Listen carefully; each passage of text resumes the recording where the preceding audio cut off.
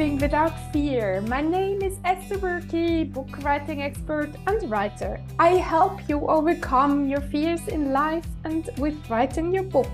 I offer an online course called Believe You Can Write, and I support you with one-on-one coaching. Get in touch with me if you need help. And please share this podcast with a friend who you know needs to hear this episode. And why not giving this podcast a 5-star review so that many more people will find this episode?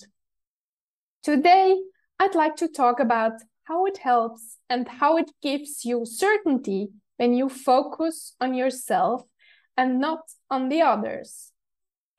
Do you often feel tired even when you didn't do much during your day? Might it be possible that you focused more often on the others around you than on yourself? Ask yourself how it has been when you were a child. Did you have parents who needed your attention? Or do you have a partner or a friend who needs more attention than you sometimes wish to give them? Some time ago, I realized that I'm like a musical instrument that always tries to get tuned to the right sound of the others. Whenever I went to a meeting or to an event, I turned on all my sensors to catch the mood or the vibration of the other people in the room or the ones sitting beside me, and I completely forgot myself. It always felt great when I met like-minded people and I could share my thoughts and beliefs. But when I met people who were rather different than me, who showed me that they wouldn't appreciate me being like I was, I suffered a lot. Even when I seemed rather certain about myself, the presence of those kind of people got me immediately in a state of mind with a lot of self-doubts. I always asked myself how this could happen in such a short time.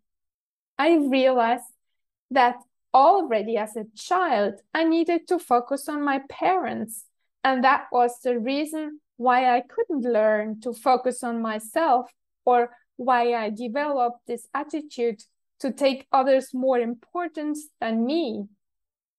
And it took me many years to see how it helps so much when I turn on all my sensors onto myself first. Then I feel what I need right at the moment. Perhaps I need to have a few minutes or even just a few seconds just on my own without speaking and concentrating totally on myself. And after this short pause, I may decide to reach out to the others around me and offer them my help if they need it. In this case, it feels totally different because it has been my own choice. And I'm pretty sure, as I experience it so often, you won't feel that tired anymore.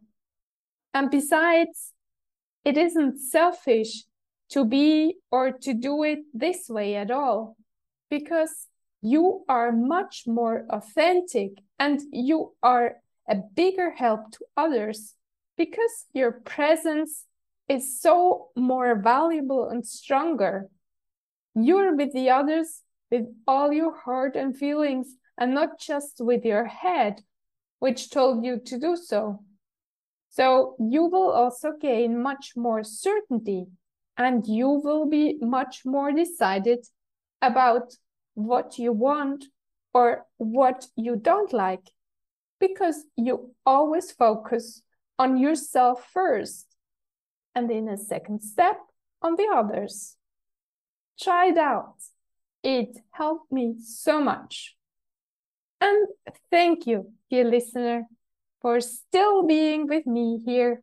And please acknowledge yourself for taking this time to learn how to live a life with less worries, fears, and hurt feelings. And Thank you so much for sharing this podcast with someone who needs to hear this episode. Have a very exciting day and talk to you next week.